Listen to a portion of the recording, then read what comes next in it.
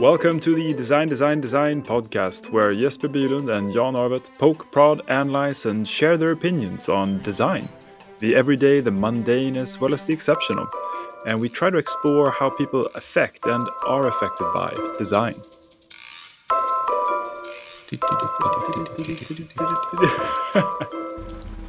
It never gets old, the sort of dutting along to the music. Hello, Jesper.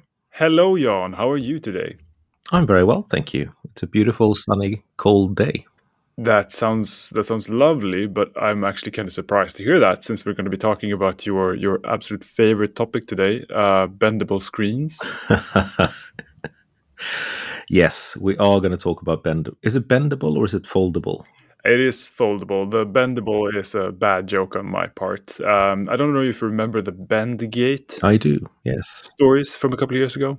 Yes. What happened was that people had two large iPhones and they were thin, and they put them in their back pockets and they sat down and they bent. And for some reason, this was known as Bendgate. And then just a few years later, Samsung started actually making foldable devices with foldable screens. And it sort of felt like it was the same thing all over again.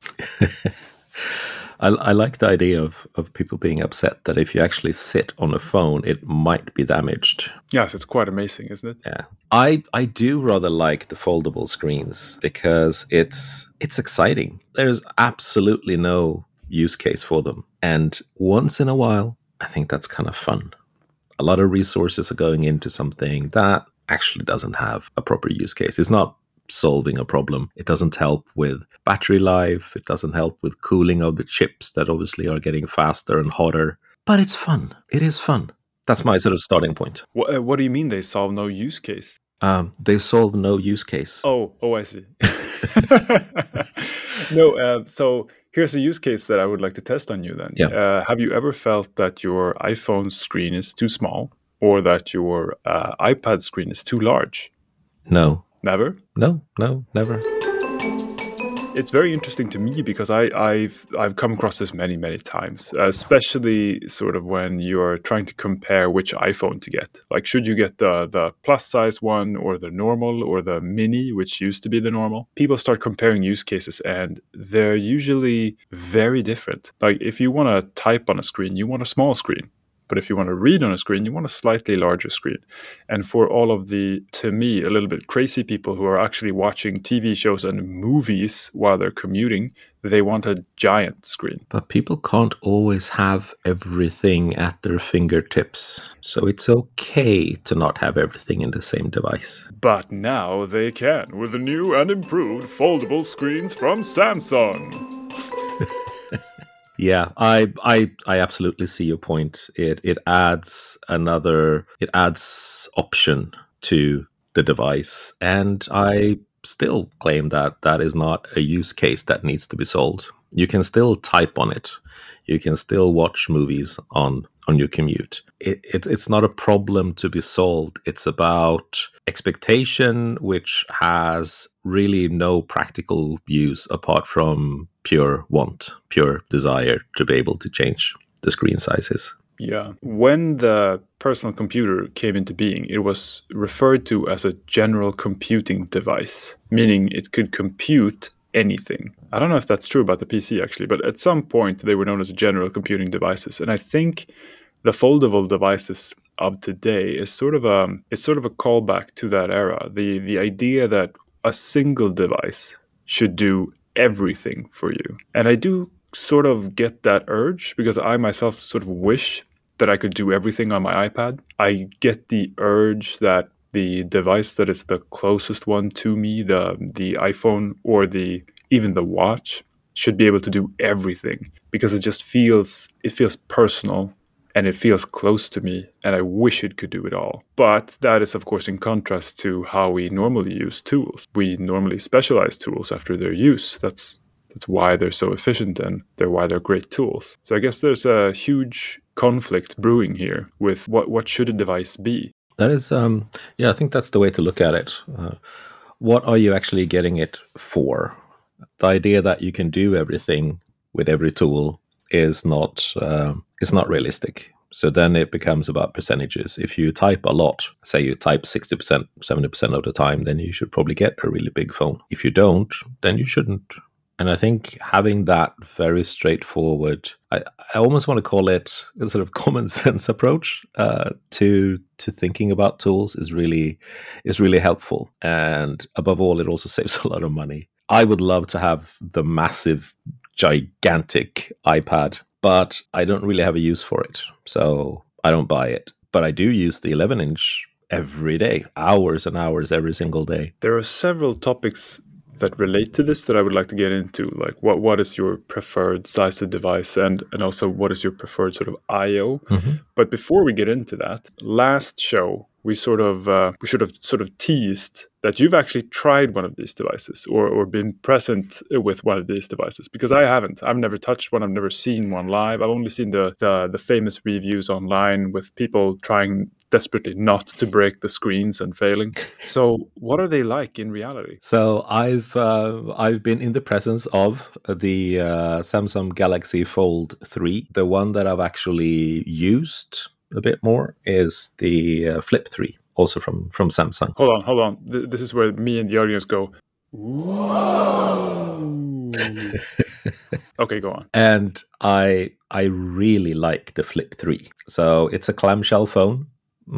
It's almost square when folded, and you obviously flip it open. And the fold on the screen feels, I mean, you can feel them physically. Pretty much every foldable screen has that. You can feel the fold. But in the clamshell, in the Fold 3, because of the idea that the phone doesn't even basically exist until you open it, it feels okay that there is a little crease. And there I instantly fell in love with the idea of foldable screens, because the form factor when it's folded is really, really small. It still does things for you when it's folded, which is great. But when you open it, you get enough of additional information to do a lot more. So it almost sort of under promises and over delivers in a way. It's not huge. It's sort of, maybe the size of my iPhone when it's open, and that's enough. I don't need it to be bigger than that. Could it be bigger than that? Well, yes, because the Fold 3. Did I get the names wrong there? Possibly. Flip 3, Fold 3. Flip 3 is the little one. Yes, Fold 3 is the big one. To be honest, I have no idea. I find these names utterly confusing. Yes, they are. Anyway, the larger Samsung, the Fold 3, it just felt like it didn't do that much. It's already a pretty big screen, and then it doubles, and it's like two iPhones next to each other, and well, all right, well, it didn't have an impact on me. But yes, the Flip 3, I think it's friggin' genius. So my theory is that it is in the smaller physical form factor and the difference in what it can do in that size, and when you open it up, that's going to have the biggest impact when it comes to the future evolution of the foldable screens. It is not going to be bigger and bigger or snazzier in that you can fold it twice, or that you can roll it up, or whether the screen is on the inside or the outside, because it under promises and over delivers, and I love that. I love the fact that I get to play devil's advocate here again. What you're saying might be true today, but these devices lack serious support in software, right? Mm-hmm. There's very little support for foldable screens and for these awkward screen aspect ratios that are being created. So we haven't actually seen what the form factor can do in as much as we've seen demos of foldable screens yet. That's absolutely right. The software experience on the larger foldable screens it's not even laughable. It's just tragically awful. And I think that's also why I really like the Flip 3, because when you open it up, it's the regular Android experience. There's no weird aspect ratio. There is no strange using the one screen as two screens, anything like that. No, it's just a bog standard phone when it's open. And that's really powerful in and of itself. It's the step before that it's foldable, that it's small, that is the magic. Will it stop there? No, of course. I mean, there's going to be other really exciting things as well. But where the Flip 3 is it's a solid space. So I have two questions about the I don't know if it was the Flip or the Fold, but first I just want to say about the software. We actually have the same issue with the iPad. Yes. Because it's such a small use case or a small install base compared to the iPhone, it also doesn't have the type of software support that it really merits. So despite being an extremely successful product with hundreds of millions of people using them, they still have a very bad software support. And I think that might be an issue going forward for foldable devices, because eventually, to get proper software support, they need to coalesce around a specific form factor or some type of use case where the foldable screen makes sense, and that will just sort of stifles innovations a little bit, I guess. But never mind. That was just a toss away thought. I want to ask about the Flip, Fold, Flim. Anyway, you said two things that I want to dig into. The first one was that you enjoyed the phone that just turned into a regular phone, but when you folded it, it became a non-device. Was what you liked about that the fact that you turned it off completely, or was it that it was somehow like nostalgic for you to be able to flip a phone again? It was that the physical device became unobtrusive. It sort of almost vanished. And I like that. I like that on a purely a sensory level. There was no particular practical need for it to fold. Of course, I mean, yeah, it does take less space, but I do have space for a whole phone as well. So it was more just the feeling that it goes away. It vanishes. Yeah. And it still carries information on the outside. Oh, it does. I thought it was no outside screen. What is the information on the outside?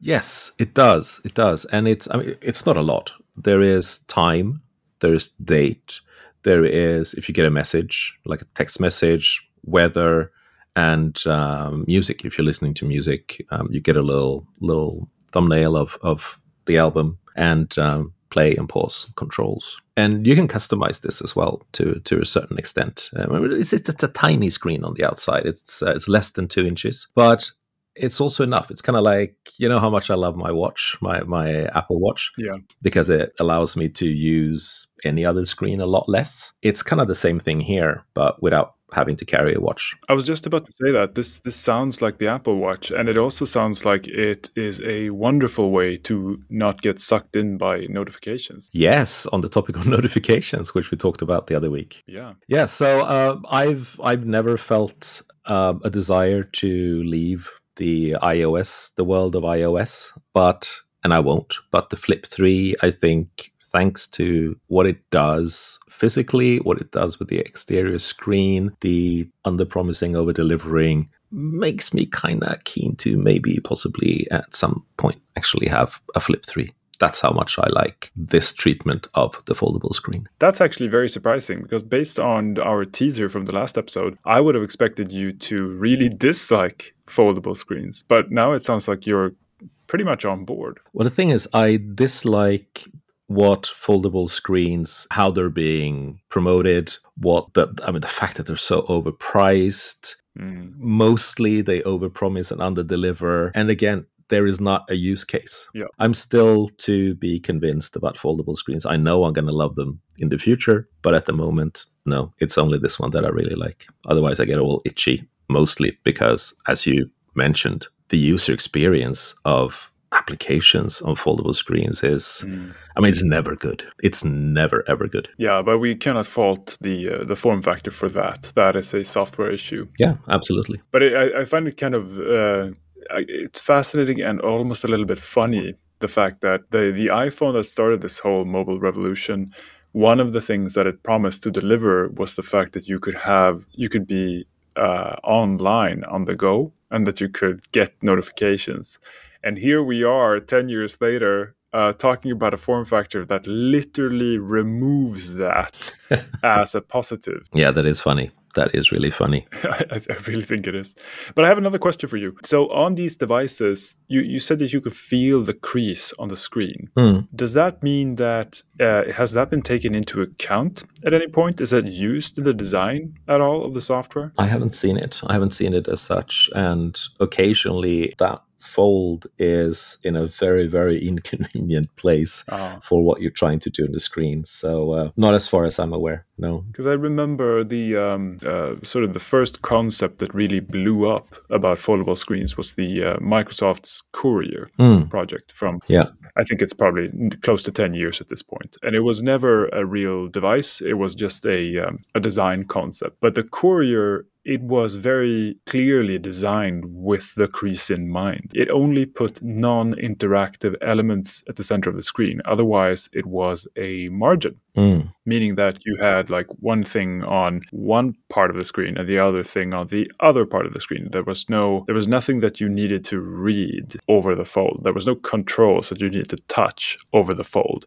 The only thing that happened over the fold was if you were scrolling a huge document, having a presentation or a movie, which makes complete sense to me. If there's a crease in the machine, you don't want to be interacting around that crease. Yeah, and that's the hesitation that I feel sometimes when the finger sort of slides over that crease. Did the OS pick that up? And of course, I see it very quickly. It's just that moment of hesitation. Again, this is, of course, getting better and better with every generation of the screens. I have a question for you, Jesper. You mentioned occasionally wanting a larger screen on the iPad. Yeah. So that's for you. Do you see a case for a company, organization, a business where they could really work with that and provide something additional? So is the question, can the company provide something additional to me? Or is the question, can the company also get something additionally out of a screen that can enlarge it? Good question. Let's go with the second one. Okay. This is why I wanted to ask you about screen sizes. So I hope we can get into that after this. What happens with me is that when I'm working on a device, I usually go like when I'm out and about, I take down my notes on the iPhone. And eventually the iPhone is not large enough. Usually it's something about I need to sketch something. So I step over to the iPad. And I start sketching on the iPad, and then suddenly I really want to compare what I'm doing on the iPad to something else, where I want to switch over to Figma or start writing or something. And what happens is then I upscale again. I move devices, and the move is frustrating and annoying. So I would rather be able to stick to the iPad from the start, or just be able to like fold out the iPad. But having said that, I think the opposite is true for most clients I work with. They usually have very large screens. Most of the people I've worked with over the last 5 years, they have a giant iPhone and they have the large iPad, and they certainly have a 4K monitor on their desk. The really weird thing is that they also have a sleek, small, cool laptop that they hook into this 4K monitor. And usually all of their work is done in Excel or email anyway. So I see a very clear benefit if they were to limit themselves to smaller screens, because it would make their work so much more focused and so much easier to not get distracted. I honestly think that, I don't know if the companies are being sold this or if people are being sold the lifestyle of this, but there's some sort of inflation going on in screen sizes that I think is directly detrimental to the experience of what you're trying to do. That becomes very apparent in the world of video calls and screen sharing. Yeah. And someone who has an incredibly wide monitor shares it, you literally can't see a thing. If you're on a smaller device, that just doesn't work. I find that really, really interesting, the idea that downsizing would have a benefit in terms of focus. One, because I think it's correct, and two, I think that's actually what the Flip 3 does to a certain extent. It does bring it down, but it also brings down the physical form factor. Yeah, that is very interesting. The first time I noticed this was the first time I went freelance in 2009. I couldn't afford a 13-inch laptop, but I could afford the 11-inch MacBook Air. And I was a developer at the time, or a developer-designer hybrid. So I was taking this tiny, tiny laptop around with me and doing design work on it. And everywhere people would ask me, like, how could you possibly work on such a small screen? And bear in mind, this was before Retina screens, so the resolution was absolutely horrendous. But what happened was that my workflow became all full screen apps. So I had a single thing on my screen all the time. And whatever I was working on was either zoomed very far out to get a very rough overview or zoomed very far in to get to the details. And I think this metaphor really works as a crutch for the human mind because we're so easily distracted by everything. So these days I have a 13-inch laptop, which is the smallest Pro laptop I can get. I have the small iPad, or the small iPad Pro, I should say, so the 11-inch, and I have the mini iPhone. And I really enjoy the fact that these devices limit me to mostly working full screen. I think that is so brilliant in its simplicity. It allows the technology to be used at a level that makes sense from an interaction point of view. Yeah, I didn't know that you had the iPhone Mini. I've talked with 2 colleagues lately, and they wanted to switch from Android to iPhone, and I actually recommended the Mini to start with really sort of the core of what iOS can do. You know, it's not about the screen. It's other things that makes the iPhone a winner. I agree. And I think the iPhone Mini is my favorite form factor iPhone ever. It used to be the iPhone 5 or the iPhone 5S, but I think this is just perfect. I can reach the entire screen. I can do anything that an iPhone can do, but I don't get sucked into believing that this is an iPad. I'm not trying to edit full text documents on it, though I can, but I'm not trying to. I'm not trying to do big sketches on it, though I could, but I'm not trying to, because that's not what this device is for. And I think it sort of makes it clear. So I think that was a brilliant recommendation on your part. And I also think to take it back to what you said just before that, I think this full screen mindset and the focus that it gives us is, at least in part, why I like the iPad. And I think it also relates to why you like the iPad. Absolutely true, yes. I think there's something clearly craftsman-like about this. The reason we like this form factor and the full screen effect of it is that it helps us focus, which means that it's less dopamine inducing because there are less bells and whistles, less cool things on the screen. So it's exactly the opposite of why an average user or a normal user would buy something, because it's less fun. But it's exactly what you want from a tool, right? You don't want a really fun pair of scissors. That sounds super dangerous. That's an excellent example. Can that be the name of this episode as well? You don't want a pair of fun scissors. That would be super dangerous. I would love to hear your experience. What do people around you and your clients use? Like, are they all on these giant monitors as well? I have to think about. I'm thinking about my colleagues. A lot of them are on large screens, but I'd say less than half. Way less than half. A lot of them have the 13-inch screens, 14 in some cases. A lot of people are on iPads. When it comes to clients, I would say that there's a fairly even split between iPads and non-Apple tablets in meetings, plus the occasional really old PC laptop. Okay, this is interesting actually, because now I have a follow-up question. Yeah. So these non-Apple tablet devices, are they Microsoft products? I'd say they're pretty much exclusively Samsung, actually. Wow.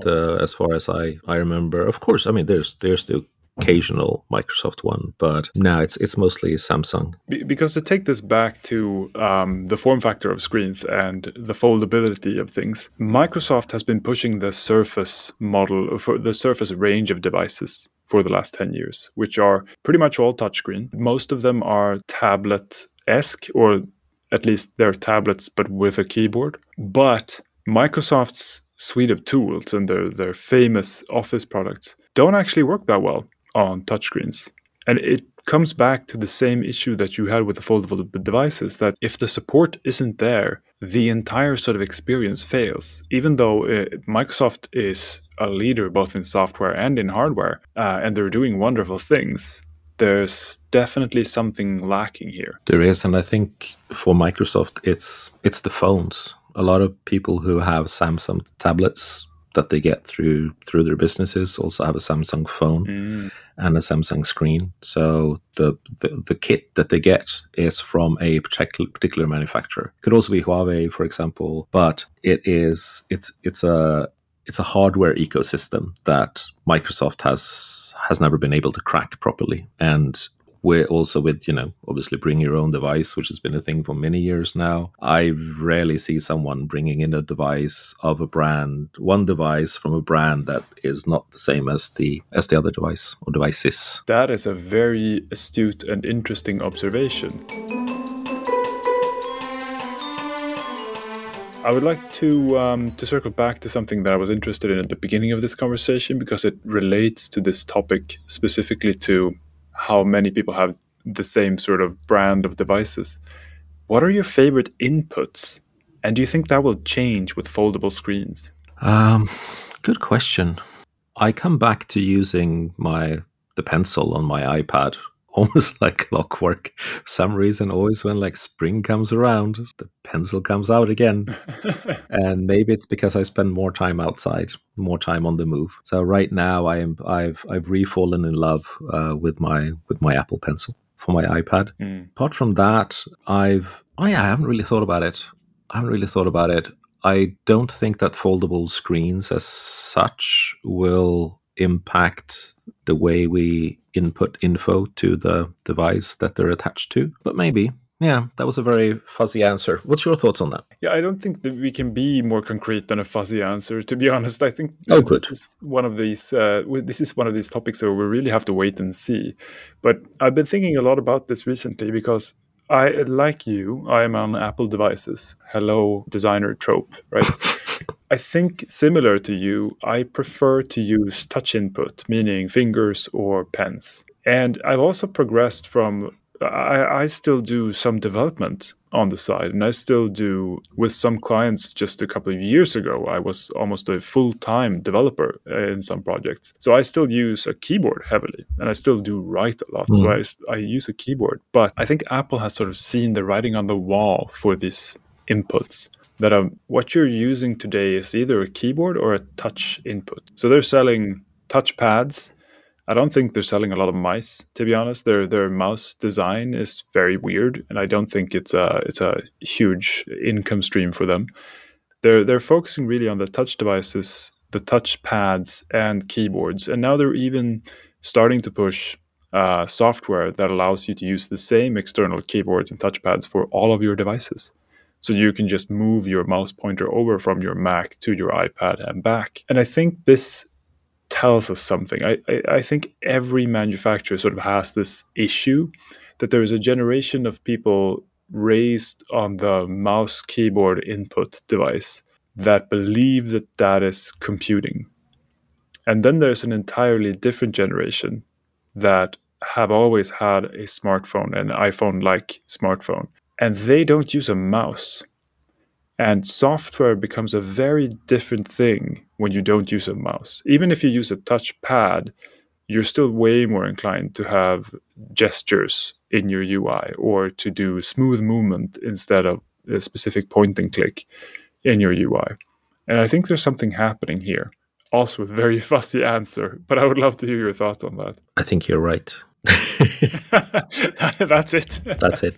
No, I think you're absolutely right there. And what I'm really curious about is what comes after that.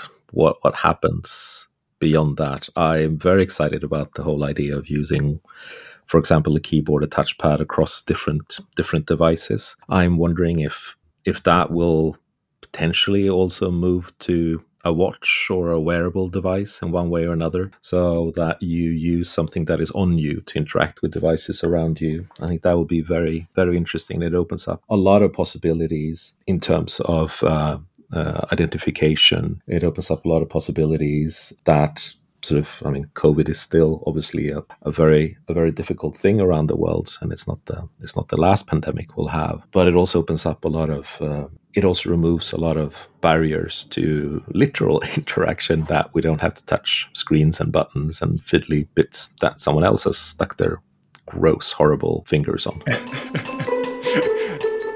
If we disconnect the I/O from the screen size. So it doesn't matter if you have a full-size screen or not, because your keyboard is still full size. It's separate. You can touch the screen, or you can poke your pen at it, but they don't have to relate. In that world, having a foldable screen actually makes a lot of sense, because now you might be using the screen for, let's go back to Microsoft Surface here. You might be using the screen at one point to type, and then you want a portrait mode upright screen. It doesn't have to be very large. It should be probably the size of a Kindle or something. Then the next use case, you might be drawing something, and they support that as well. They just bring out your Microsoft Pencil, fold out the screen, or place it in landscape, and now you can draw on it. So the screen as a receptacle for your input actually makes a little bit more sense as a foldable device.